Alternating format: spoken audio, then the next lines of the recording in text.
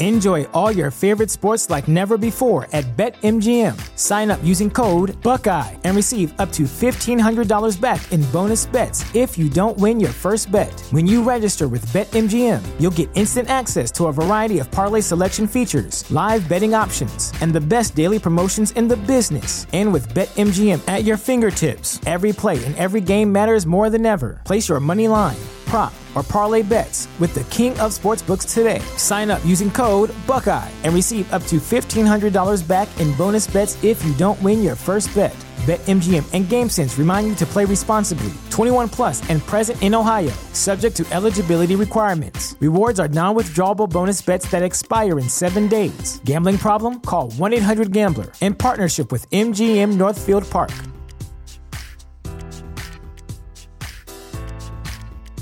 What's the easiest choice you can make? Window instead of middle seat? Picking a vendor who sends a great gift basket? Outsourcing business tasks you hate? What about selling with Shopify? Whether you're selling a little or a lot, Shopify helps you do your thing, however you cha-ching. Shopify is the global commerce platform that helps you sell at every stage of your business. From the launch your online shop stage to the first real-life store stage, all the way to the did we just hit 1 million orders stage. Shopify's there to help you grow. Whether you're selling scented soap or offering outdoor outfits, Shopify helps you sell. Wherever and whatever you're selling, Shopify's got you covered. Sign up for a $1 per month trial period at shopify.com/try. Go to shopify.com/try now to grow your business, no matter what stage you're in. Shopify.com/try.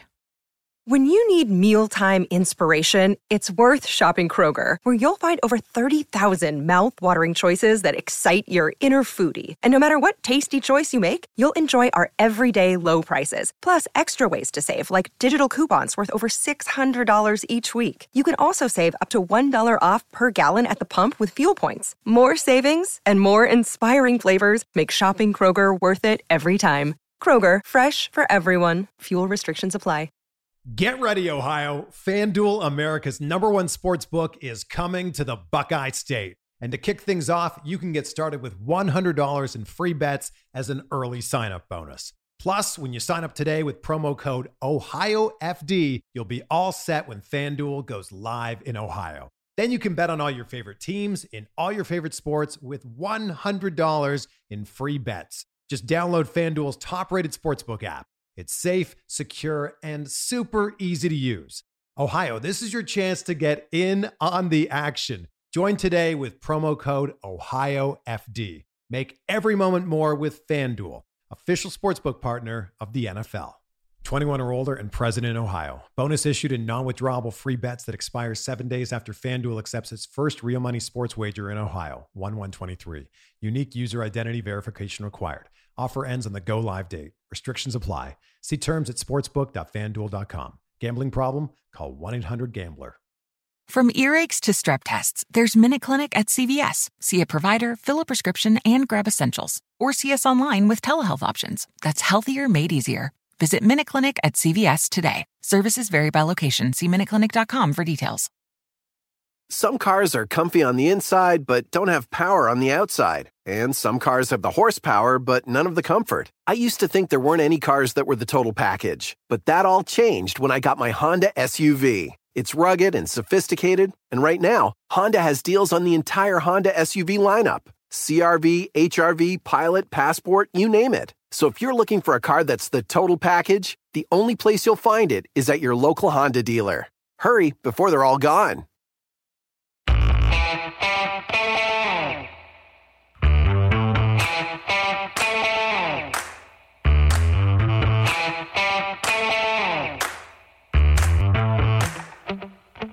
All right, it's another film study. This time it's the offense. Still looking at week 4 as we headed down to play the Washington football team. Ken McCusick, how you doing? Life's good, Josh. How about you? I'm doing great. Join us this week. We'll get right into it. Is Alec Polianis from Ravens Recap. Alec, how you doing? I'm doing great. Super excited to join you this time for the season after a long off season of anticipating it. Well, we're thrilled to have you, Alec. And of course, we did a lot of shorts over the off season, a lot of preview of various positional groups and some other stuff too. I've been on your show at least once or twice now, right? Yep. Once. And really appreciate doing that, and always like having you on. Oh, it's a thrill. Let's get into it. All right. Well, before we get into that, I wanted to ask you guys kind of a softball going into this is we know coming out there was lots of disappointment. And is that because we as fans were expecting too much as a bounce back game against the Chiefs going into this game? I mean, I'll start. I think so. But if you're upset about a 2-touchdown win, particularly one that's a 3-touchdown win, drained down to a 2-touchdown win, I don't know how to make you happy. Ken, you said it great. People were losing their minds after the Chiefs game. They forget that they just won the Super Bowl. They're extremely good. I don't understand it. Like, they're a good team. What do you expect? Obviously, there's plenty of room to improve, but this is great. Like, the best outcome for the Ravens was to lose that game or win in a total landslide, right? Because then you have the opportunity to learn. You're going to see them again. You're trying to earn the privilege of seeing them again. And in a COVID year, yes, you lost the 1.5 game, but you're not worried about home field as much. You're not worried about some of those things. So, I don't know. People just losing their mind. For this game, like you said, 2 touchdowns. Could have been more if I think we tried harder, honestly. I think we had injuries on our side, particularly, on offense that changed the game plan. I was fine with it. You're playing a middling team that's trying to find themselves. You're being very sensitive to the Washington football team to call them a middling team. So, I honestly think that if they had a quarterback, right, and they would be a draft or two away from maybe being a playoff team. I honestly think that. Maybe I'm way off base. It's okay. It's just you've put so many conditions upon that. It's like the old joke about a baseball team. We're only 2 players away from a world championship here: Babe Ruth and Sandy Koufax. No, you're right. I ask a lot. Finding a quarterback's hard. You put Mahomes on any team in the NFL, and they're a draft or 2 pick away. Yeah. Oh, sure. Definitely. But even I don't know. Honestly, Teddy Bridgewater. I think if you put Teddy Bridgewater on that team with the weapons they have, it could be much more interesting than Dwayne Haskins. Okay. They've got a bad quarterback. We agree with that. Peter King came out with kind of what I thought was kind of a silly tweet after the game. He said the Ravens are 0-6. It's not that anything is wrong about this, but they're 0-6 in games where they trail at halftime. And then he went into the thing. There's a lot of the blame is easy to spread around, or words to that effect. There's a lot of places where blame is. And I'm like, really? 0-6. First of all, sample size. Think. Okay. Second of all, that's all the losses under Lamar. So when tied or leading after halftime, because there's been several ties, they are 22-0 with Lamar Jackson. I mean, really, just take a look both ways. And there's games there that they've trailed after halftime, after being either tied or leading at halftime. Right. One of the things just kind of makes me upset. Okay, let's jump on. Let's jump into Sunday's game and the Washington football team. The Washington football team. We'll just do that. You definitely have a specific accent there. I noticed in the last show the Washington thing again. That's a Baltimore accent. Is it really? Okay. Yes.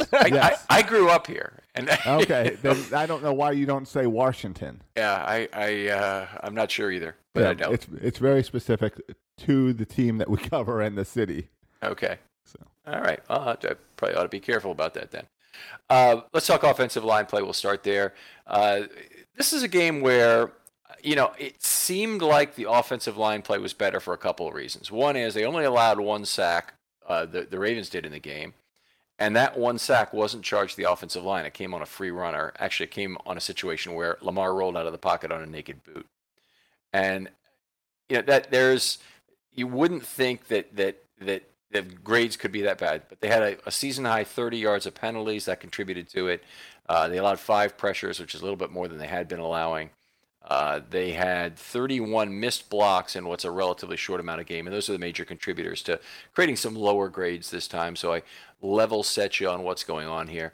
Overall, the Ravens gave Jackson and Griffin ample time on space of just 6 of 24 throws, 6 of 23 for Jackson.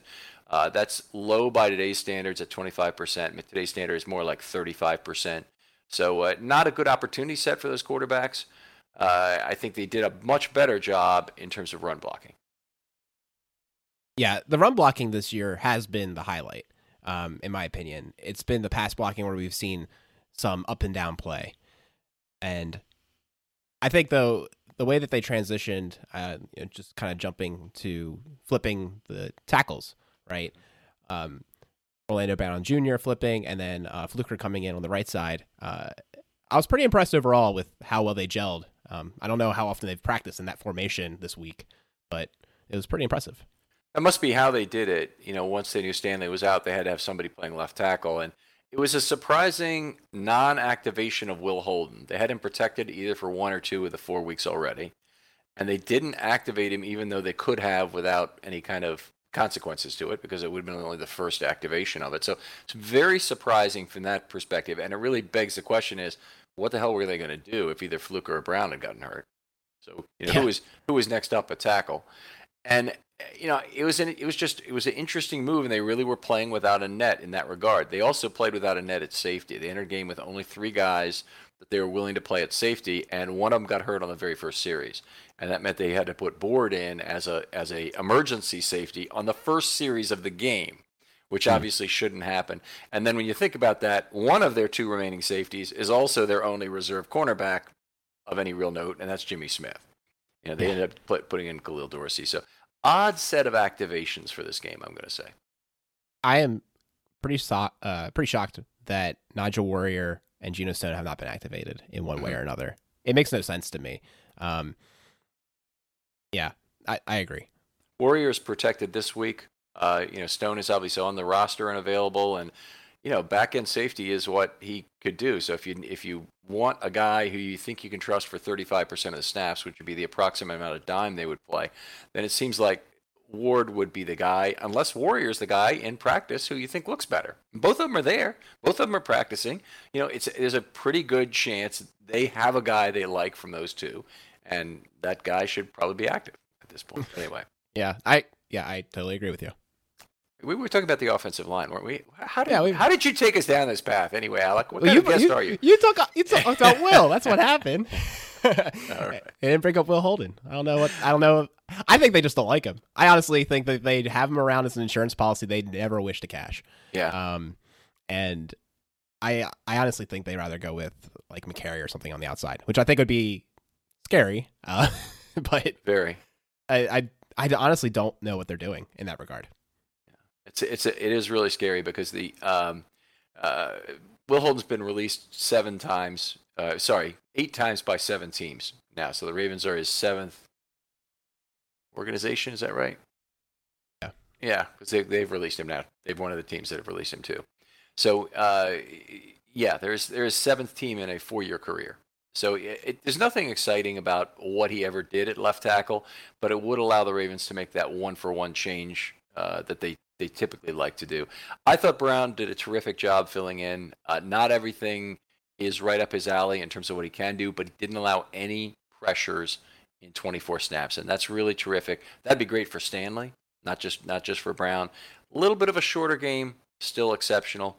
What he did allow is he allowed 2 penetrations. Those are times when he allowed a play to be made on the backfield on his watch on a run play for a loss. So he had 2 of those. He also had a false start in the game, as I'm sure everybody saw. And otherwise, a very clean game. Those are some deductions there. He had 5 missed blocks. Works out to a B- after a fairly significant adjustment. I always felt like I was chintzy on the adjustment because I give him 1 more point, he gets a B. But on the other hand, I gave him a pretty beefy adjustment as it was. Obviously playing out of position. There's some good things to like about him, but that's where I felt his grade really belonged. So I want to ask you about something I see in your notes that you said he lacks the quickness to make steal blocks off the left edge. Yeah. Because one of the biggest things that came to mind after this performance was, well, I think his price tag just went up because now there's film of him playing left tackle in the NFL pretty well, right? And we've always talked about how they're going to retain all these players. They can't. And I was wondering, Is he someone that they're worried about, or is the Stanley negotiations going poorly enough that they're legitimately considering this option? Yeah, I don't know. I don't know if that's really even a possibility. Let's start with, I really don't think they can lose Stanley. I think they need to keep him. I think he's too central to the long-term success of Lamar to really have him be not on the team. But I understand they're a long way away, and it could legitimately be a chance where they have to draft another left tackle. I think that would be the next likely choice of circumstances. I think Brown ending up on the left side is actually quite unlikely. One thing you notice here, and that is a big difference in terms of working with Lamar, is Brown just does not have the quickness to get out on the edge and seal that player, seal that defender, whether it's at level 1 or at level 2 again. He does not have the quickness to do it. And one of the 2 penetrations was really an instance of that, where the guy got outside and took Lamar down. Anyway, this should underscore the need for Stanley as much as it's a wonderful relief to see Brown play well for this one game. Mm-hmm. Well said. All right, let's move on. Bozeman hadn't had a bad game in a long time, and he hadn't had a C in about, 12, 13 games, something like that. Now he had a D, and you have to go back even further, obviously, for that. I believe he had one more. It was about in might have been week 10 of last year. He had a D. I have to look at my chart, but I'm not going to do that right now. Anyway, 9 missed blocks in this game, which is a lot. That's obviously one of the big problems. He did surrender a quarterback hit, and he had a pressure. And since he left the game early in particular, he was just 31 of 47 in terms of points earned. Even with a fairly significant adjustment, and he played on the inside where you've got a lot of Allen and Settle, on those snaps. I can't give him a huge adjustment for that. So 0.71 is the after adjustment score. He got a D. 4 level 2 blocks, 5 of 5 on pulls. Very nice to see him score well in terms of mobility blocks. I thought he did well in those terms. He also had 2 highlight blocks. I believe both of them were combinations. Have to look at that again. But did some good things. It's not like he didn't do anything well. It just wasn't overall a well-scoring game for Bozeman. It's his first in a long time. Yeah, that's right. And you saw that he got some credit on the telecast when he was one of the key blocks to spring Lamar for his 50-yard run. But overall, like you said, he did have some struggles building off of last week's struggles. I do anticipate he'll come back. I'm not concerned about him at this point, but yep, that's the trend right now. Yeah, the run right for 50. So he pulled, and he did not overcommit to the level 2 block, and he stayed with it for a good long time, long past the point where Lamar was gone. I really like to see that out of any lineman, but in particular guards who can tend to get lungy in level 2.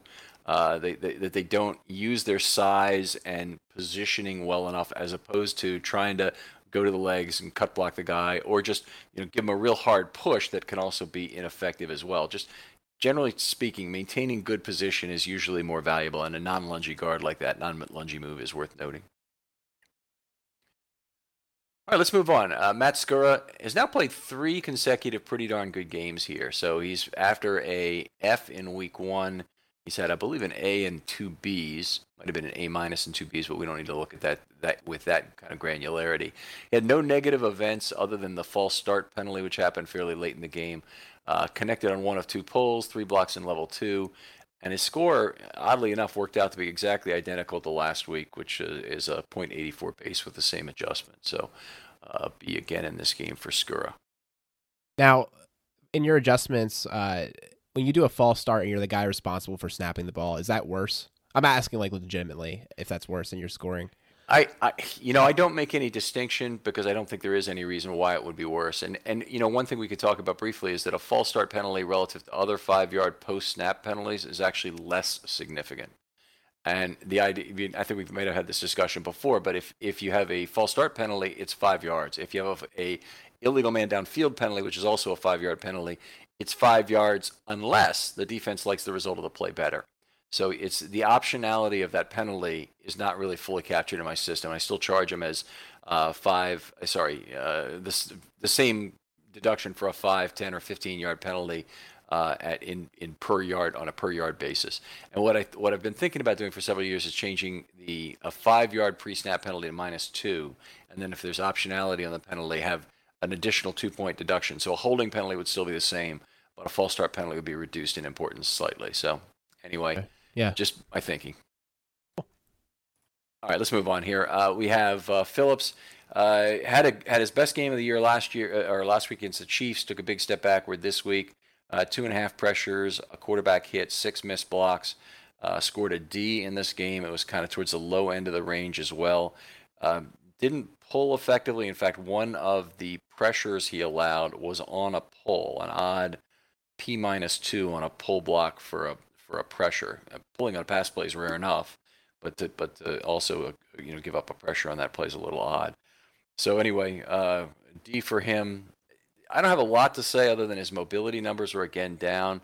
2 out of 5 on pulling obviously is bad, but he also only made 1 level 2 block.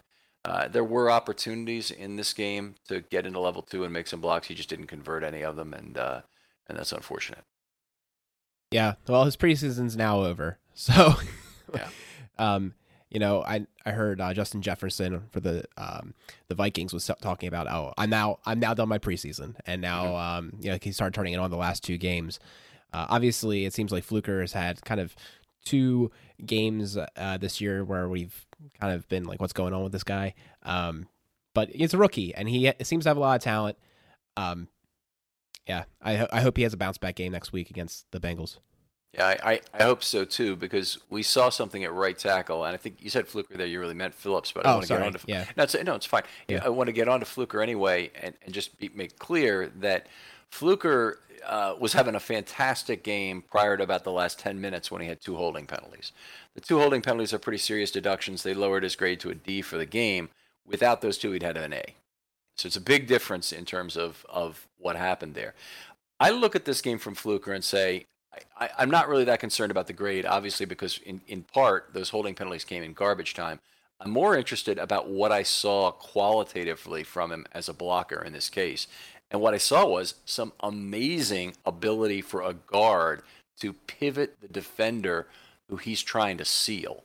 And so we saw him on the right edge a couple of times pivot a guy. And, Yanda was a brilliant at this, and be able to pivot the guy right through and open the front gate for a right-handed running game. Well, Fluker had responsibility for that on 2 separate occasions, and he pivoted a guy 180 degrees both times. And it's one thing to like pivot him and get to maybe about 45 degrees or even 60 degrees on that pivot where you don't quite have the seal done, but it's effective enough. The runner's by and gone. He kept going and pivoted him all the way towards still he's maintaining that block and getting him stuck in the backfield when the runner's somewhat downfield. So those are just beautiful highlight blocks. Yeah, it makes you kind of question, okay, they played their cards. You now know that Fluker's role is to fill in as a tackle if an injury happens. And, I mean, maybe if a guard went down, they'd bring him in. But you have to wonder, right? Is he the play at guard that takes a team over the top? And are we kind of handicapping ourselves for a scenario that might not happen? I hear you. It's a really legitimate question, and I think if Phillips were to continue to be unimpressive for several more weeks, and maybe the time you do it is for the Pittsburgh game right after the bye, because that takes him through to week 7, so it's 3 more weeks of that's right, 3 more weeks, or is it only 2 more weeks? No, week 7 is the bye. Yep. It's 2. It's 2 more weeks of games. So 7 is the bye, and then 8 is Pittsburgh. So right. If they do that, then it could be only 2 more games that Phillips has to turn this around. So hopefully he gets it done. The Eagles, a very tough out for him in terms of a good grade. He should have better luck, I think, with Cincinnati this week, particularly if Geno Atkins isn't active again. But he did have a very solid set of opponents this week. It didn't work out that well for him, and I am where I am on that. With Fluker, I think we've said what we need to do. Is there anything else about special blocks that I want to point out to? A couple of highlight blocks. Fluker pulled 3 out of 3 times from tackle in this game, which is unusual, but again is an indication that, hey, maybe he's got the mobility that the Ravens need at guard as well. Yeah, we saw the work he did in the offseason, and I honestly thought that was going to be their play, is him at guard. And I started hearing the rumblings from Jeff Zrebiec suggesting Phillips would be the guy, and that's what happened. So now I think it's clear they're holding him for injuries, but like you said, maybe it's time to bring him in. So I think the bye is a perfect place to do that substitution if they make it. Yeah, it'd be interesting to see if there's anybody they like out there who, if Holden is not the guy that could get a tackle. I know Cleveland's, a lot of teams around the NFL, by the way, have been protecting a tackle. But Greg Senat is being protected by Cleveland currently, so he'd be available and would be a possibility. He's probably a step down from Fluker, I would have to guess, in terms of his ability to play tackle, but not necessarily to play left tackle. So that might really matter if something were to happen additionally. Hopefully, we hold our breath. Everything's right with Stanley this next week, and life is good the rest of the year. But boy, it's not feeling real comfortable right now. No, we won't feel comfortable, Ken, until this season's over. That's true. It's just honestly, yeah, one bad play and things can fall apart quick. It's not like anybody really didn't predict that Stanley would miss time. Stanley's missed like a game or two every single year, so it's not unexpected. Yeah, hopefully just getting it out of the way. All right. Patrick McCary came in for 7 plays, made 5 of his blocks, 2 of 2 pulls. Some good things to like here. He got shed on 1 play, and that's always something I'm on the lookout for, given his arm length issues. But he's a guy who probably can step in at guard if needed at some point, or maybe even center if that's the case. And hopefully it won't be. Powers came in, made all 4 blocks, including a pancake on a pull. He looked pretty damn good. And I know there are obviously questions about who Powers is, but there's another option at guard there. You have McCary, and he didn't look bad in the time he's had. He's generally been the first man up. Powers, has been active all the games. He's played a little bit, just a handful of snaps, honestly. But we've never seen anything from him in a live game that was truly bad. I mean, he's been only good. I mean, I keep wondering, when are we going to get to see what the coaches already see? Obviously as a player who's just not quite ready to step in at guard. And they have a guy again, Phillips. Maybe what if Fluker isn't the guy at guard? What if the plan is to keep him at tackle and make sure that they have the extra guy? Is it totally unreasonable to think that Powers could be the guy who replaced Phillips if he continues to struggle? Oh, yeah. I was going to bring it up when we got to him. Yep. Powers, he made that savvy veteran move of pulling Dobbins at the end of the play, try to give him a little extra yardage. And like you said, you've never seen anything particularly bad out of him. It seems like there's some ghost around this guy, but whenever he plays live, he's fine. I don't really know what's going on there. I would love to know the story. That's probably one of the number 1 players on the Ravens that I'm like, what is going on with this guy? I'm sorry, I had myself muted there for a second. But yeah, you're absolutely right. And he's made all 6 of his blocks this year, and I think he's 25 of 29 in the Pittsburgh finale last year. So he's never had a negative event in 35 plays. Not that that's a sample size of any note, but it's worth talking about at least that hey, maybe this guy deserves a chance at some point. Yep. It's not a matter of necessarily of him deserving the chance as much as the Ravens needing to know what the hell they have. If they think there's a chance they could have something here, then they probably ought to be trying to figure it out at the very latest by year 3, and he's in year 2. Bredesen and Phillips, they have some additional time to figure out what they have there. Yeah, and honestly, I've kind of wondered if there's a place to have more heavy lines. We're traditionally a run like team. a jumbo 6-man line? Yeah. Okay. We have the linemen, it seems. So I'm kind of curious if they've considered those packages. Well, they have done them maybe 3 or 4 times so far this year with McCary. Yeah. They don't use Powers in them, so Powers has to get into the game as a late game replacement or an injury replacement, and so far he's never been the first injury replacement. He's only been a late game replacement. They played all 8 linemen in this game. Ben Bredesen got his first NFL action. He of the short arms was shed to the ground on his first NFL snap, not unlike Dorsey in terms of what happened to him. He made 1 of 2 blocks on the game, and then he was in there also. He's got 4 snaps in the game book, you'll notice. That's because he was in there for the kneel-down plays. So anyway, start to his career. There we go. Yep. Welcome to the NFL. All right, Lamar Jackson. Let's move on, talk a little bit about him. Exceptional game as a passer, as far as I'm concerned. The only ward on it is that interception at the end of the half, which is a bummer. And it's the kind of pass that is not going to make him more comfortable throwing back shoulder to the outside the numbers. Mm-hmm. Yeah, I think you can kind of half attribute that to Boykin. He didn't seem fully aware in that play. The ball was coming his way. I think he could have done more to break that up if he wasn't going to make the catch. I would honestly say I was a little disappointed in Lamar, and the reason why is the same reason he said he was disappointed, of missing these wide open throws. I mean, they weren't hugely open, but when Hollywood Brown has a step, he's open, right?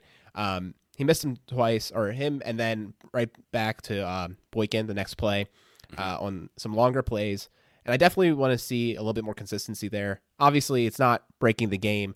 We handled it well, so it's not, he didn't lose us the game. But I agree with him that I definitely want to start seeing those connections click a little bit more often. Where the deep ball, except for that first one, the first game for 48 yards to Hollywood Brown, he's missed, I think, 9 of those throws past 25 yards. I think that was the statistic. So I definitely want to start seeing some more of those completions. Yeah, I heard that during the game that he'd missed a bunch of throws that were over, I thought it was over 20 yards. But one of the Next Gen stats had his long from 1 week as 26, and I was trying to figure out which game that was.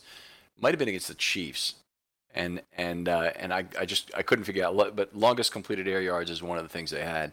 Interesting metrics from Next Gen. But sorry, I mean, to just start it off, he had 8.7 yards per pass net of sacks in this game. That's a terrific number. If he were to do that all the time, Ravens would win the Super Bowl. I mean, his rating was 107 in this game, which is largely a function of the interception more than anything else, but is also a hell of a rating to have. It's right around his career rating, and we would love for that to continue, obviously. I want to go over 3 of the Next Gen stats, so I think we'll talk about each of these individually. The first is 3.03 seconds as time to throw. I'll tell you how I interpret it first, is that he extended plays very effectively. It wasn't a function of the line giving him a ton of time in the pocket. And if this were Joe Flacco, or if it were an immobile pocket quarterback who is taking that long to throw, you might think maybe it's a lot of pocket time. It generally doesn't happen to those guys. Those guys get rid of the ball pretty quickly. They check down pretty quickly because they have that internal clock telling them, get rid of it, get rid of it, get rid of it, get rid of it all the time. In Lamar's case, he's thinking, I can make a play, I can make a play, I can make a play, I can make a play, and he's moving around with his legs to create a throwing lane or to wait for a guy to break open so he can do that. So I'm really excited when he's sitting at 3.03 seconds in terms of time to throw. It was, I think, the second highest in the NFL this week. So exceptional, and he's right around 3 for the entire season, which is terrific. So when you compare that to the 242 Haskins had in time to throw, I think you see a lot of the difference, both in style and in the way that those guys are used by their offensive coordinators. It's remarkable how a half second means so much. And you're right. It's the difference in players getting open and completing their routes in some cases. So, yeah, it's definitely good to see his ability to extend plays. And we all know that, next to Mahomes, I don't think there's any better improviser in the league. So that's exactly what he needs. Yeah, league has a few improvisers now, and to be on the top of the list, when this Russell Wilson is out there too, of course. And, that's fair. Yeah. Yeah. So the and Deshaun Watson, even though he doesn't usually he hasn't extended plays in the same way he has this year, in the past, I think he's another guy who has some of that in him. But Jackson is really special, and we want to encourage that. And you were here for years as a Ravens fan when the Steelers would have these extended plays with Roethlisberger, who wasn't even a particularly mobile quarterback, but he was certainly very annoying in terms of his ability to extend plays. Yeah, you couldn't bring him down. Super frustrating. All right. We go to a second Next Gen stats, which was 10.0 completed air yards. So that's the average distance from the line of scrimmage for his completions. Second in the entire NFL this week to Kirk Cousins. Kirk Cousins, that's a surprise. Yeah. All right. Yeah. So this guy, Oh, yeah. So, I mean, pushing it down the field's critical. I think we're arguing that they should do it almost even more, or continue to keep that up. I think that's a number that is not a bad thing in the slightest, and is something to strive towards. Obviously, completing the pass is critical, but you have to create those opportunities as well. Right, his intended air yards was 14.2, so he threw the ball even deeper on a lot of the incompletes you mentioned that he missed on some longer passes, both in this game and for the last couple of games, and that was still there, but you don't have to complete as many when you throw deep, and your screen passes and your swing passes to running backs and your check downs, they're going to be completed at a much higher rate, and they of course drag your average down. If you're looking to throw a lot of screen passes, you change the responsibility for who's getting the first down from the quarterback to the running back or to the wide receiver, perhaps. So, Duvernay and Dobbins are players who give you good chances to get yardage after the pass on screen, but a lot of those are delivered, 4, 5, 6 yards behind the line of scrimmage, and it starts you at a significant disadvantage to making big plays occur. Yep. All right. 2 great extended plays I want to talk about in this game. And do you want to talk about one and I'll talk about the other kind of thing? I know sure. you had this on your list. Go ahead. Oh, yeah, you can go ahead with the first one, the Andrews. Okay, I mean, the Andrews TD I love for a lot of reasons. I mean, for starters, it was a long extended play where he was flushed out of the pocket to the left by pressure.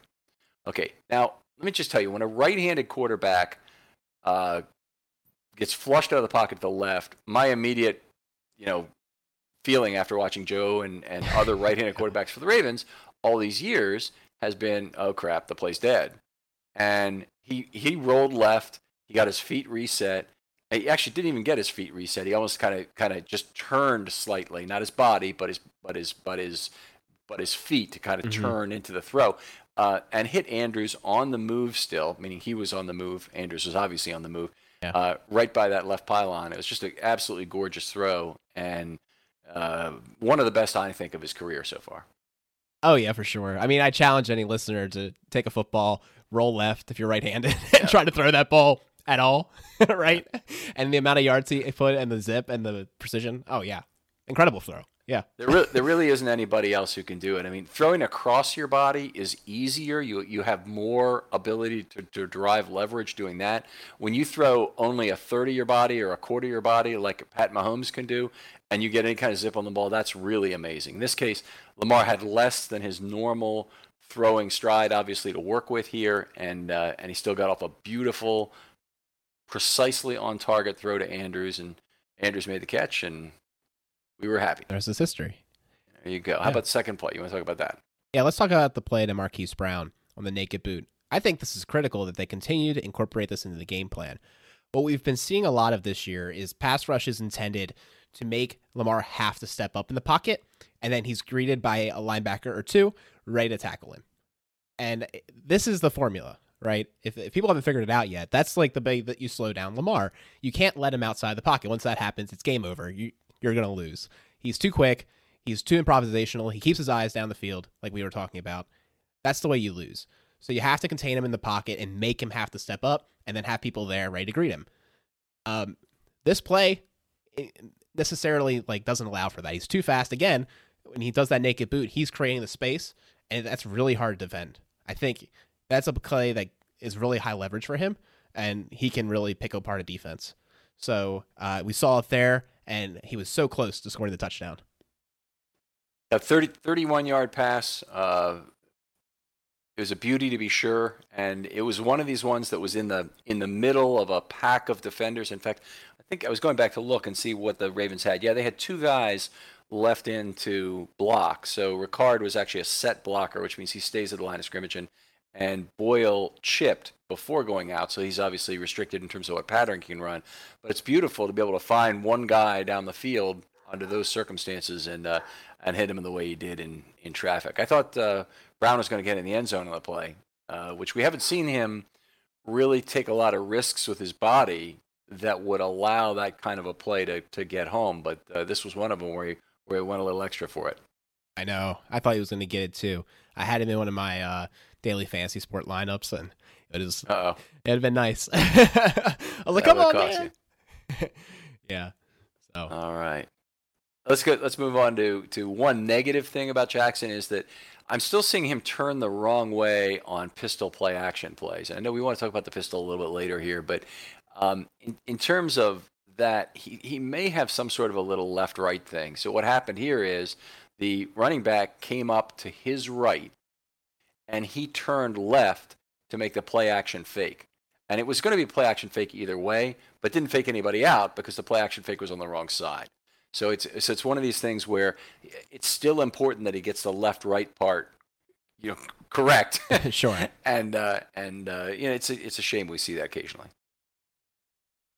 Yeah, I honestly haven't noticed that too much. I have seen it once or twice, but yeah, obviously it ruins the effect. It had some it had some last year, but they've got to change now probably the way they teach it. First of all, there may be a mnemonic necessary to get him to remember left or right, but there's also another way to do it, and you can teach people left or right by teaching them what they have in their hand. So if he's always got the football in his right hand, right? So he should be, and that's not true. He might be running with it. He might have it in his left arm. But most of the time when he's coming back from a shotgun, he's got the ball in his right hand. He just has to turn the direction of his right hand and think of it that way instead of, getting confused about it. But anyway, he may have some little problem. I don't want to speak ill of Maureen in this way, but occasionally we're out driving or doing around the house, and I say it's on your right, and she starts to reach her left, and I go, no, your other right. And I do it too. I probably do it 15% of the time, and she probably does it 35% of the time. We notice there's scoring of these things going on. So anyway. Oh, that's great. Harbaugh asked that question, by the way, a lot at the podium. I wonder if we came and critiqued you at your house, if you'd be as good. Well, we're doing it. We have the scoring going on there too. So. All right. So what else we got? The interception. Obviously, it's like the first scratch on a new car to me. You can put me down. Let me just say this. He had 7 touchdowns and 1 interception in the first quarter. Put me down for 4 times that. 28-4 for the year. I'll take it. Oh, yeah. Absolutely. That's great. Yeah, absolutely. It's a good streak. You won't lose games that way. No, not too many anyway. It'd be a winning formula. Anyway, let's talk some plays and some scheme, because I know you had some good ideas coming out of this, and I sent you my notes and whatnot, and you had some ideas also. Why don't you bring up the first thing that you're Introducing Guinness Nitro Cold Brew Coffee Beer, blending the smooth, creamy nitro taste of Guinness with hints of coffee, chocolate, and caramel. Guinness Nitro Cold Brew Coffee Beer, your new favorite part of the day. Look for it where Guinness is sold. Must be 21 and over to purchase. Please enjoy responsibly. Diageo Beer Company, New York, New York. Introducing the Lowe's List for Innovation. While our aisles are filled with innovative products, we've selected our favorites just for you. Like the exclusive Whirlpool washer with industry-first 2-in-1 removable agitator. We love this washer because you can customize any load. And with other smart features to streamline your laundry routine, this product is a must-have for families. Shop the full Lowe's list of top picks at Lowe's.com. Lowe's, home to any budget, home to any possibility. U.S. only. Concerned about in terms of the Ravens offense and what you would like to see scheme wise? Yeah, so we've been talking about it on Ravens Recap, and I've heard you guys talking about it on the show as well with the offensive reviews. What is going on with the pistol this year? This was a bread and butter formation for the Ravens. Honestly, I think it lacks or it doesn't have many disadvantages. The only thing I can really think of is the QB sneak, and the snap is slightly less safe, so to speak, but you get to have a little bit of extra time. You're able to set up more read option that way. I honestly don't understand why we're not using it more. I think it's critical to the way this offense ticks, and I think it's one of the reasons we're not seeing as effective of a run game. You take away the 50-yard run and then one of the chunk plays for either running back, and it's a very poor performance running the ball, all things considered, compared to what we're used to and the talent that we have. Yeah, I could see people putting it down that way. Lamar had a barbelled game of, one big run and another one medium run, and then a lot of short runs or even a loss. But it's I want to go back to what you said first, because I want to make sure we're talking about the same thing. So when you're talking about the pistol, and I'm talking about, so obviously we know what that is. It's obviously one back behind Lamar and fullback position usually to the side and also behind or even with Lamar. But what I want to make sure we don't confuse it with is I'm not talking about when he's otherwise under center. If he needs to be under center to run the sneak, no problem. I understand that has to happen. If you need to be under center to run play action once in a while just to fool your opponent in some way, that's fine too. But if you're going to run most of your plays out of the shotgun, that's what the Ravens do, then I think you're better off running them out of the pistol if there's any chance that you're going to run the ball or empty. And the one that they're doing is having a running back to the side of Jackson. And so that's the one that I just don't think there are I don't think it gives you as many options in terms of what you can do. Now, Roman, I'm sure, says, no, that's wrong. We have a bit more options to pass the ball when we have Lamar keep his eyes straight forward on the field. So maybe something like that I don't completely get.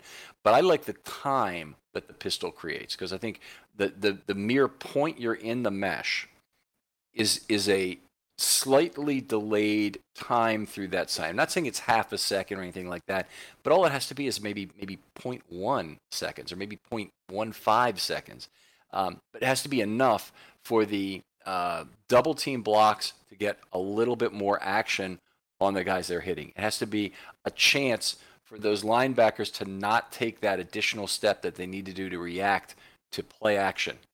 For example, and it gives you that bigger division between, hey, it's a run at the last second, or hey, it's play action at the last second. It gives you a little bit more of a frozen edge defender in terms of keeping him there and not rushing the passer or not making a decision to go after either one or the other of Lamar or the running back. So I like it for a lot of reasons, but the main reason is creation of time, not the creation of an opportunity to throw a pass downfield. Yeah, correct. Yeah, it's totally a timing thing.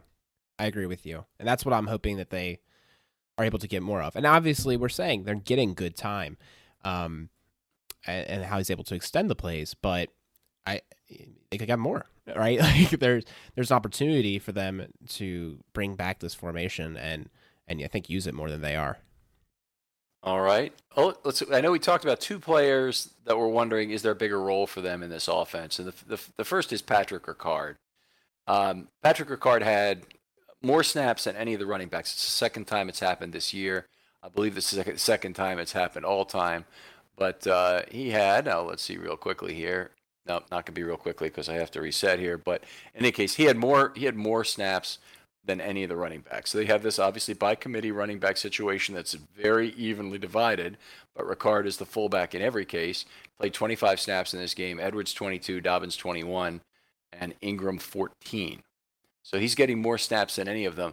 Should they be doing more to incorporate him in the passing game in particular, since his motion often leads to a situation that you want other teams to respect?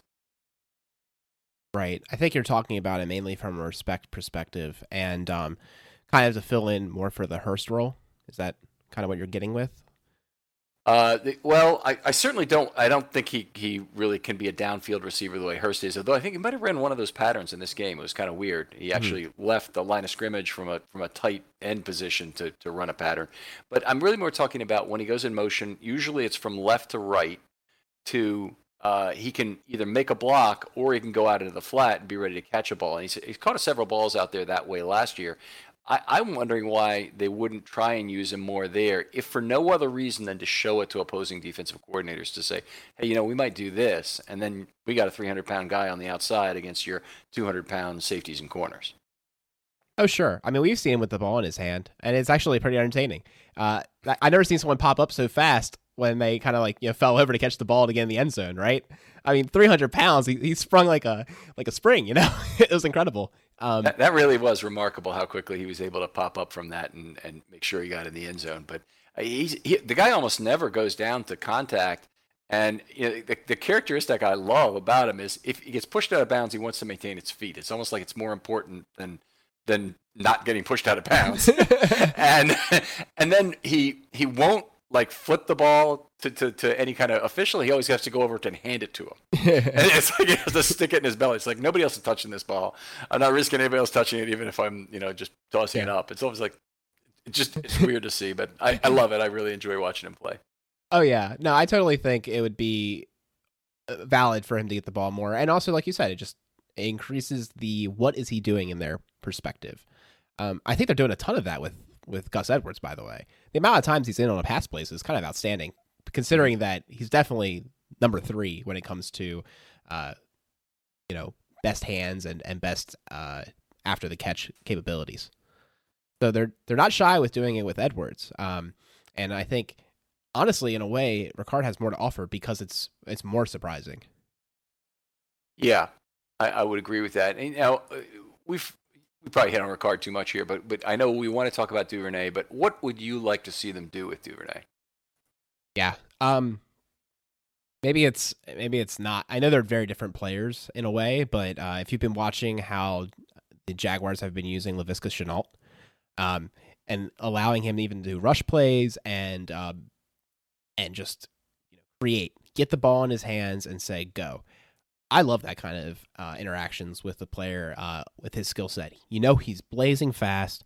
He's pretty strong for his stature, and I just want to see him evolve more. I want to give him a shout out because I don't understand. You don't do a special team show for obvious reasons. The guy, when he gunned, was at the 20-yard line when the opposing player caught the ball. He is just making electric plays every time he's on the field. And we saw him just get missed by Lamar in a pass play down the field in this game. I just want to see more opportunities because he's just electric with the ball. And at the end of the day, this is what I was basically asking of Haskins. I was saying, you got playmakers. I thought Antonio Gibson looks like a young Le'Veon Bell. And Terry McLaurin is an excellent receiver. If he can just get the ball out of his hands and let them create, the offense could tick. And actually, Sims, it was kind of unfortunate he was a little banged up. I think he's a player that has an opportunity to spark too on their side. So we see a lot of these young players on the Ravens side, Boykin as well. Like once he gets the ball in his hand, it could be very exciting. And it's just like I want to see him, Lamar, be a point guard and divvy it up. And he's pretty good about that. He does get the ball around.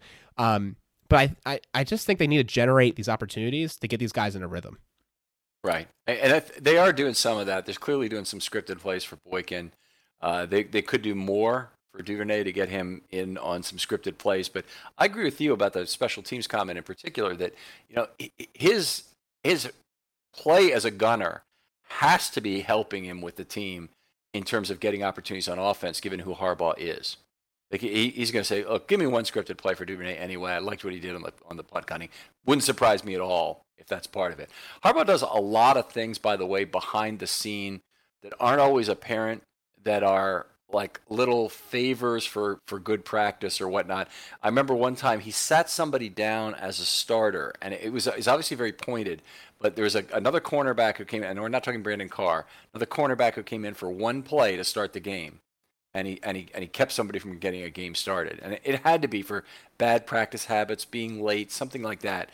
You know it, and he won't talk about it to the general public. But there's no other reason. There's no other explanation for it. Yeah. All right. So good. We all want more for Duvernay. We're not just we're not exactly sure how. One thing we haven't seen from Duvernay is for him to run a really deep route down the field and try and be a 9-route guy or a third or fourth vertical on a play. Right. Yeah, we haven't seen that yet, and I think it's totally something he can do. We know his hands are pretty excellent, and yeah, just get the ball. Let's see what can happen. It's exciting. The point's been made for Lamar that you can run a 5 vertical route if you want, because you don't need a check down guy, which most 4 vert routes have a check down guy.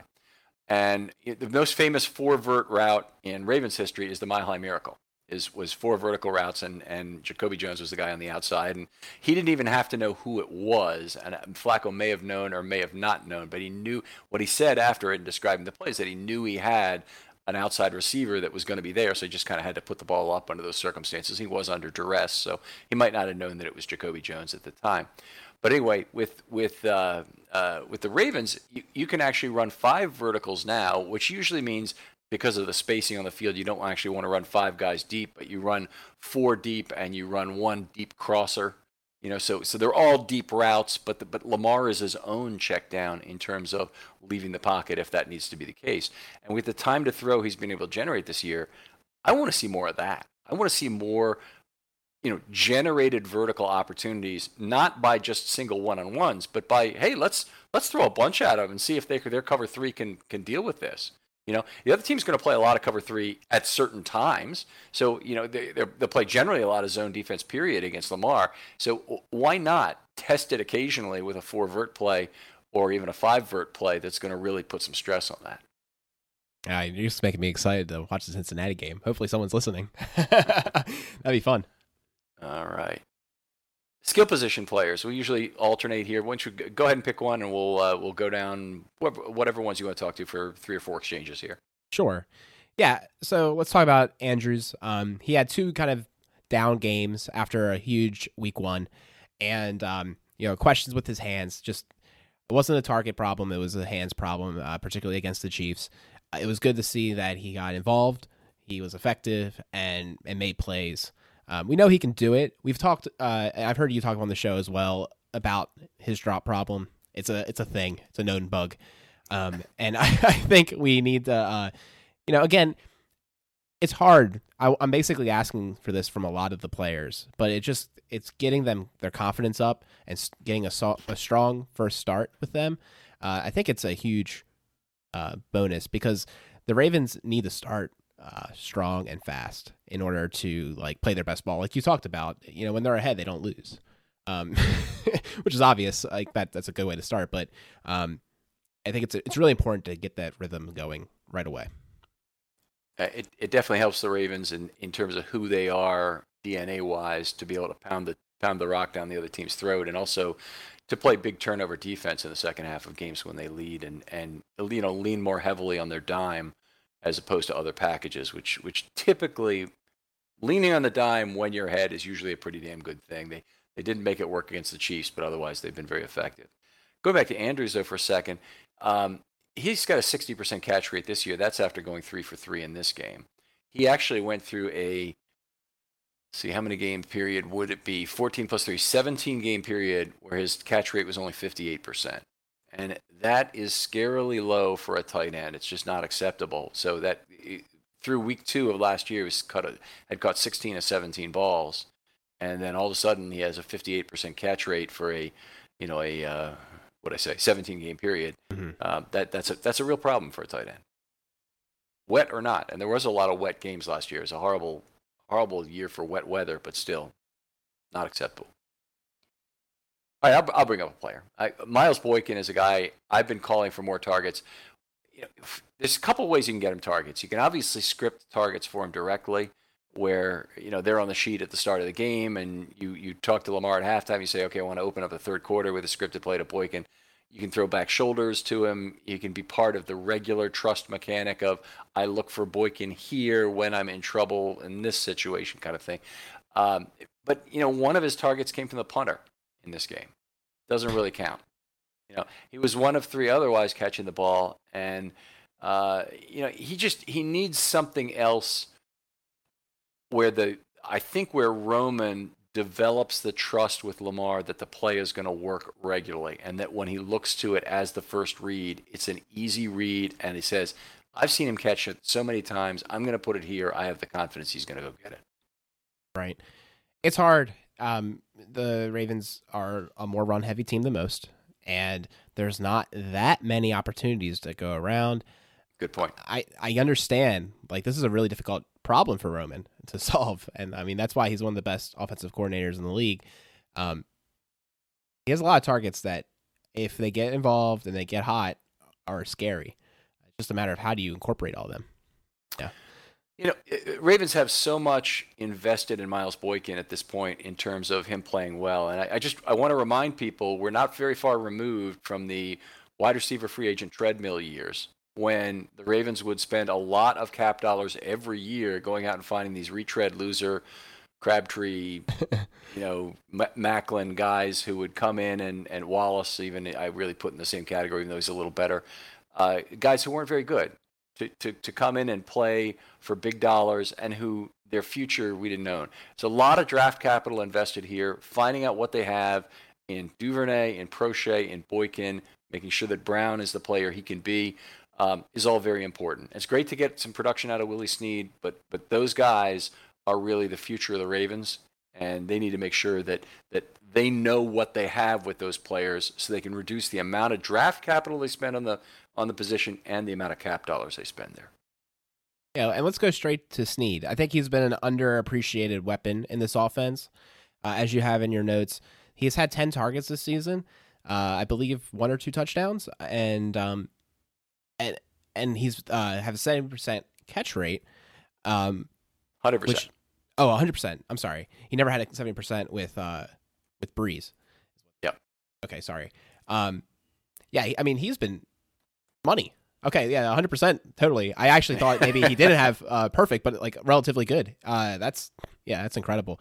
And again, it's unfortunate for him, right? As we've been talking about, we want to see these draft picks prosper. They are the future of the franchise. Then you have this veteran who's actually not even that old, all things considered, and he's just producing quietly, doing his job, and I think it deserves recognition here. Yeah, good point. I mean, he'll be 28 in 10 days. That really is not that old compared to a lot of the free agent receivers the Ravens have had. And they made he was a guy they got when he was a restricted free agent with the Saints. So the Saints didn't tender him. Yeah, they put a low tender on him, which meant that he was going to be paid something less. And the Ravens then offered him, I think, 3 years for $10 million or something, and the Saints didn't match it. So they got him more early than they normally would another player, and he looked good. He was a heck of a receiver for New Orleans if you look back. Yeah. In terms of what he did there with over 100 targets his first 2 real years in the league. Yeah, no, he's actually had a silently productive year or career so far. Yeah. All right. Anybody else we need? I think I'm okay with what we've talked about here. I'm not sure that there's anybody else we need to really hit on. Anybody else you'd like to talk about? Well, it's just an overall topic. I'm a huge believer in the ability of Dobbins. Peter on our show compared him to the stud minor leaguer who is trying to find his way into the rotation. You have a good starter in Ingram and a great closer with Edwards, and it's just trying to find the way to get the ball in his hands. He's electric with the opportunities he's had. A couple of the run designs this week weren't great for him. I felt they were positions no one would succeed in, and he was no better. But particularly when he has just a little bit of space, he is extremely dangerous. And I want to see more out of a guy that got such high draft capital and was such a surprise pick for the Ravens. Yeah, I mean, I don't disagree. But I'm looking at it, and one of the questions was, do we really have roles for these guys, the 3 of them? And it does seem to me like there is kind of a role that's more developing. And I can describe kind of what each one does. And in the case of Edwards, he's the closer, and they talk about him publicly as being the guy they want coming in and getting tough yards. That is a hell of a job, by the way, to have to come in and be the guy who runs when everybody else knows you're going to run. Mm-hmm. That's a really difficult job. I think we'll agree on that. Yeah. Oh, and he's doing a really good job. and doing it really well. And he also is the short yardage back, which means those plays are also going to be lower than average run things. So when he posts these great gaudy yard per carry numbers, it's really special. People should really realize just how special that is, that he can, put up 5 yards a carry. And I don't know where he is exactly this year when he's asked to do it under such adverse circumstances where everybody's expecting to run. They're packing the box. They're using 3 defensive linemen, on those plays typically. His chances are just not as good. But anyway, I love what he's done. I think everybody does. Yeah, absolutely. And I think Ingram's just so reliable. I mean, the way that he's been able to produce this year, I was a little concerned with the injury at the end of the year, that something they might have known something. That's one of the reasons they went for Dobbins so early. But no, he looks like himself, and that's a good thing. Yeah, he's been fine. I mean, he's a good receiver, And he's a guy that they like to use at the beginning of games. He's a guy you can use on first and second down and not really give away whether you're running or passing. Dobbins is that guy too, by the way, but they're not willing to give all those snaps away from Dobbins to Ingram from Ingram to Dobbins at this point. What I think distinguishes Dobbins is that not only can he run and he can obviously do some of those. You know what I want to make the point about Ingram though? He's the master of the mesh point at this point. He's really the guy who's mastered it to the greatest degree. And he deserves credit for that. Lamar's great season last year and his as well was largely due to the fact that he's very patient in moving through that mesh point and creating that time and space for everybody on the field, for the Ravens to challenge more areas on that field as that happens. Absolutely. Good. Going back to Dobbins, the place where he's distinguished himself with the Ravens, and it's been in relatively few snaps this year, has been as a pass blocker. So they've had him in on third down a lot, and I know why they want to have him in on third down primarily because he's a good receiver. But they've also had him on third down, and he's really distinguished himself from the others as a pass blocker. I don't think Edwards has been terrible or anything, but Edwards is just not a very polished pass blocker.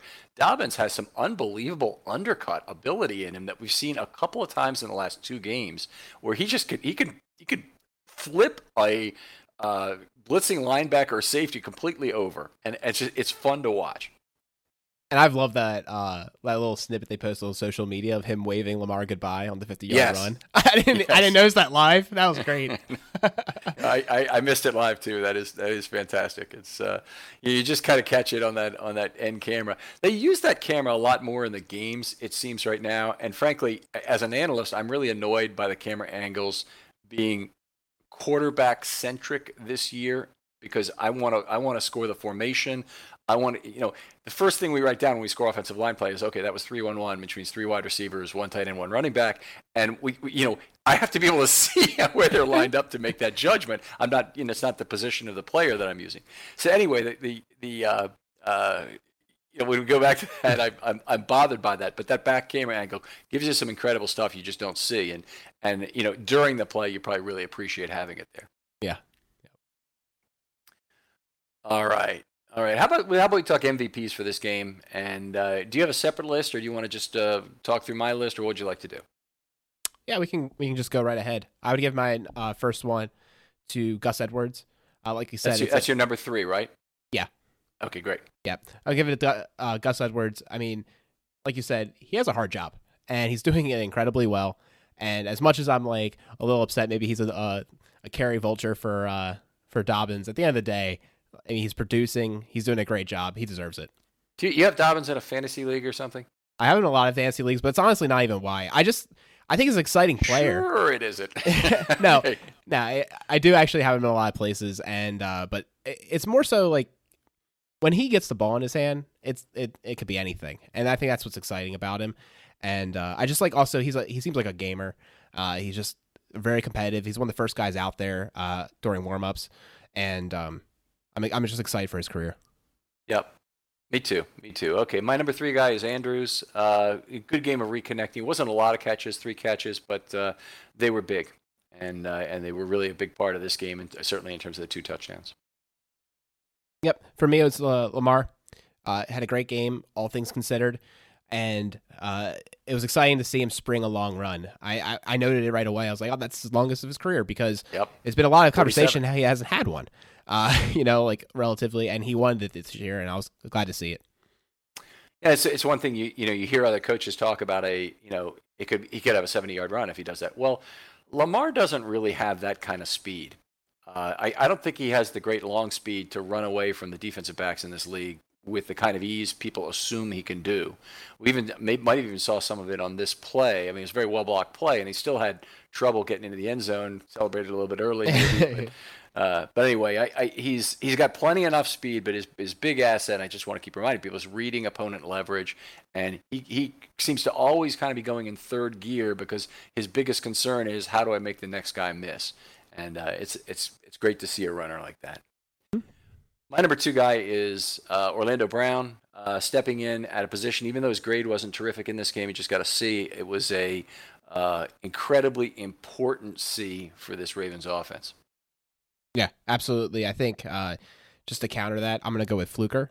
I understand that he had a very bad grade when you consider the holds, but I'm going to just discount those. I think the way that he was able to play when it really mattered was pretty exceptional, and just given the circumstances. I certainly understand that too. I could have had Brown, Fluker, as I often cheat with by naming two guys anyway. Jackson's my number one. Yeah. As a runner and a passer, obviously a huge game, and I don't think we need to really say anything more about that. Lamar Jackson. Lamar Jackson. There you go. Josh, what do we got in the mailbag? All right, let's get to the mailbags. A little bit in there. Again, you can steer the show using the hashtag FilmStudyMailbag over on Twitter. First one up, we got Mike, who says, I watched the All-22 on Game Pass this morning, and what is your opinion on Greg Roman's pass play design? Okay. About the only thing I'd say about it is what some of the things we said earlier about the four verticals, which basically comes down to this point. I would like them to threaten more of the field on a more consistent basis. So basically, show your willingness to go anywhere on the field with the football with Lamar and basically force them to defend it as best they can.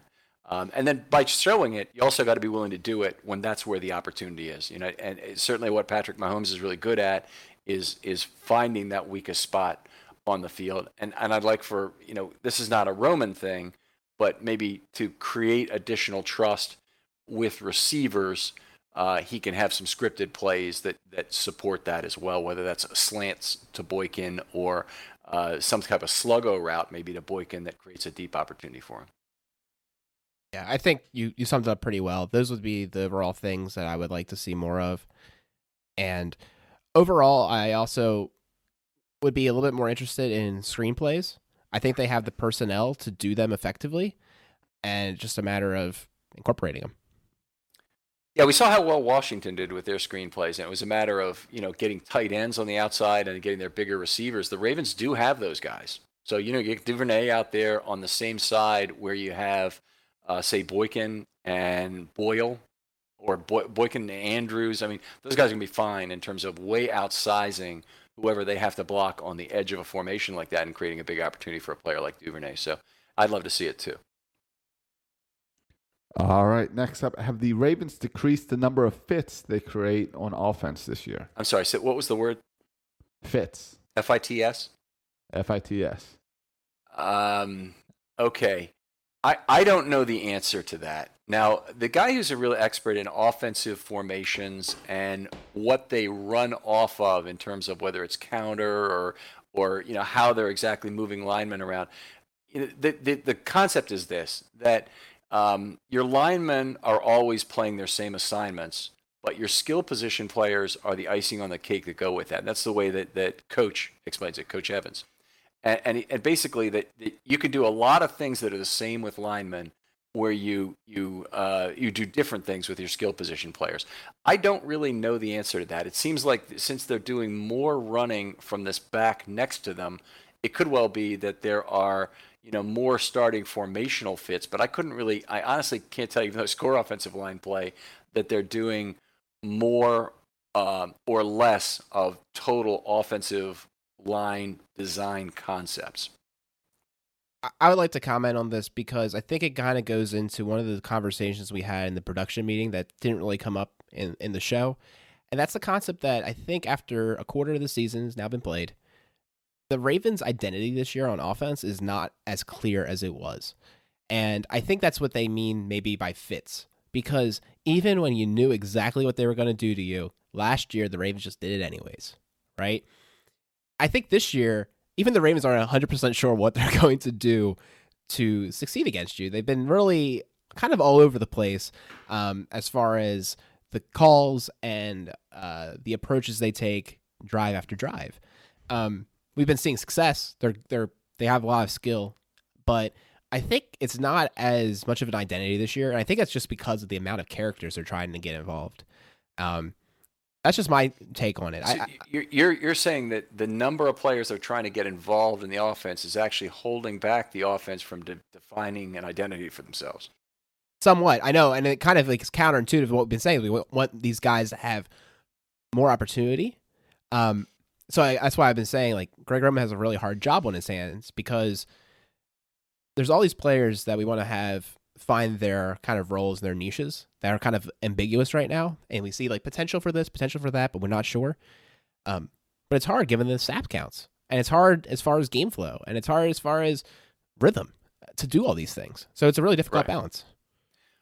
I understand that, and I think one of the things I heard from Roman during the offseason, which seems to be true in terms of how he rotates the skill position players, is that he wanted to have a lot of different personnel packages that he would use, and he would be able to rotate them by down.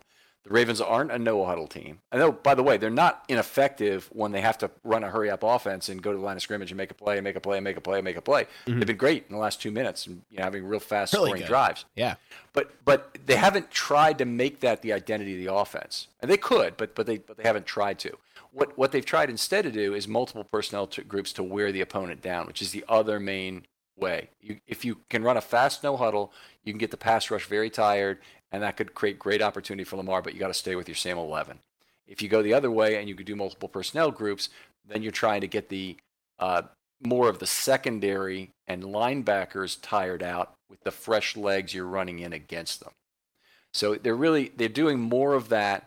Obviously, the pass rush can get tired then too, but you have two options in the way to do it. The Ravens have chosen this personnel group way, which is really the way the Saints ran it for a number of years during the last decade. So I'm not saying it's a losing proposition by any stretch, but maybe it is something they can change even within a game and try it a different way, or certainly within a season. All right, now final question. You got to switch a little over to the other side of the ball, because you know that the problem with sports fans is when a player that you like leaves and goes with another team, you always think maybe he can come back. So the Cowboys have released Brandon Carr today. Does he fit into this team? There are ways in which he does, and I'll be quick about this, but he definitely fits in from a standpoint of he's a versatile guy who can play all the positions that they could be short at right now. He can play outside corner, he can play slot corner, and he can play safety. The question is he really a good cornerback anymore to the point where they want to entrust the defense to what he does? And I think there are elements of what he does as a cornerback that would still be good, namely, could he press guys off the slot and do the other physical things that are close to the line of scrimmage off the slot, play shallow crosses well, really play his zone responsibilities tightly, as we have not seen out of Patrick Queen, for example. I think from that perspective, he'd be a good pickup. I think if the ideal guy they want to pick up is just to pick up a starting slot corner. And so the idea of trading for Logan Ryan, makes a lot of sense to me in terms of how he could fit with the Ravens. He's only on a 1-year deal now with the Giants. Are you not concerned about spending cap dollars on a guy because it's probably going to be the veteran minimum on this year? He's, I would love to spend the vet minimum, so that's great on Carr, but Logan Ryan actually had most of his salary paid as a bonus, so it's really the draft capital you would spend, and I still don't think it's much. I think that if you're the Giants, you're trying to get rid of him. I think you might have $2.5 million to be paid during the entire season, might be $3 million, but then a quarter of that's already gone, so it's like two vet minimum players that you'd be bringing on and expending towards your total cap expenditures. Gotcha. Yeah, I was talking about Carr, but that makes sense too. That's good to know.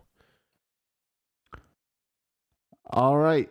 Well, Alec, tell people how they can follow you on Twitter and tell us a little bit about Ravens Recap. Sure. Ravens Recap is a show that I do with two really long friends that I've watched the Ravens with for a lot of my life. Peter in particular, I've known him since I was 5. We've been great friends our whole lives. And then I actually met Chris in college, and he knew Peter from high school, and it was kind of funny how that worked out, and we decided to start a show together.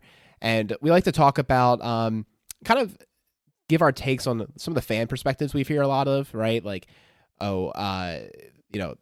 everyone losing their minds about the Chiefs game. We kind of wanted to bring that back down to life, and also just kind of provide that water cooler talk that you might miss if you're an international fan or something of that nature. So we try to bring that quality, that Baltimore spirit to podcast. You can find that ravensrecap.com, and I tweet about the Ravens and give some additional opinions on Twitter, Ravens_recap.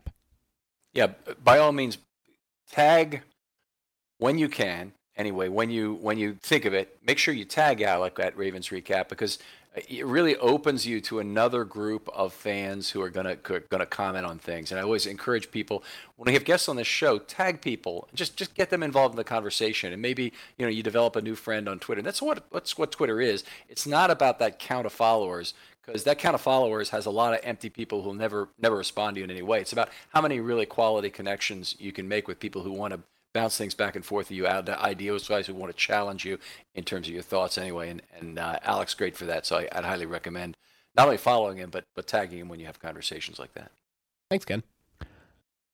All right. And over on filmstudybaltimore.com, you'll find the defensive podcast with Gabe that came out yesterday. You'll find the defensive article. We've got the offensive article coming out tomorrow. We've got the Situation Room podcast up there if you haven't checked that out. Lots of great content over at filmstudybaltimore.com. Guys, you got to check out the Situation Room podcast. I listened to it on the way into work today.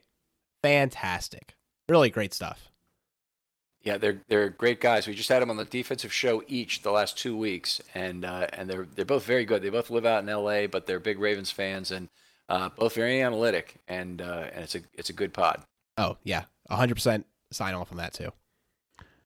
All right, Ken, coming this week, we've got Know Your Foe and By the Numbers. How are they looking? Know Your Foe we'll record tomorrow with a great X's and O's guy, another coach who we is a big fan of the Cincinnati Bengals. He's going to tell us all about them. So I'm really looking forward to that, more than I've looked forward to a Know Your Foe episode in a while. And I shouldn't say that because now our last people have been on the show. But anyway, this is another really good one. Let's put it that way. We've had all good guests this year. Right. And then By the Numbers, we'll record either tomorrow or on Thursday with Dan Reese, and that's always a lot of fun. It's a very quick 10 or 12 minute quick podcast that gives you 10 numbers that we think currently that reflect the state of the Ravens in some way. All right, that's exciting. Stuff to look forward to as we finish out the week. Guys, we will talk again soon. Enjoy your day.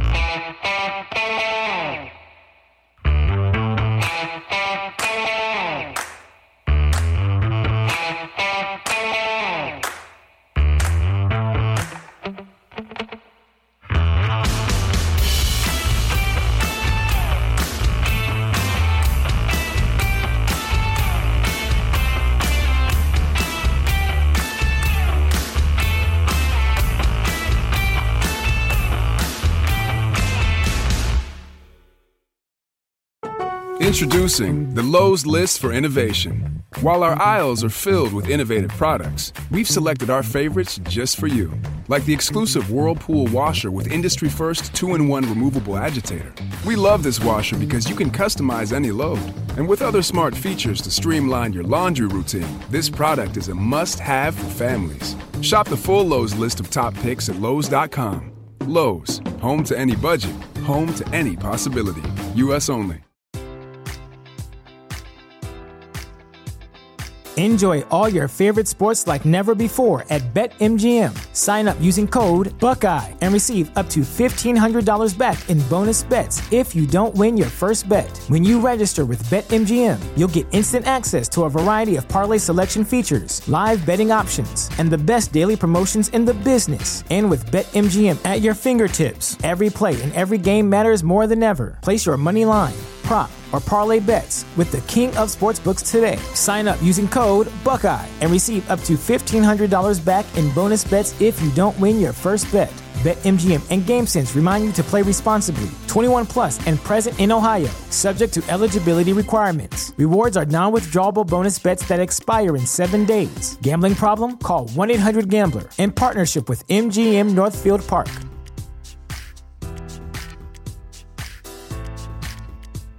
This is the story of the one. As head of maintenance at a concert hall, he knows the show must always go on. That's why he works behind the scenes, ensuring every light is working, the HVAC is humming, and his facility shines. With Grainger's supplies and solutions for every challenge he faces, plus 24/7 customer support, his venue never misses a beat.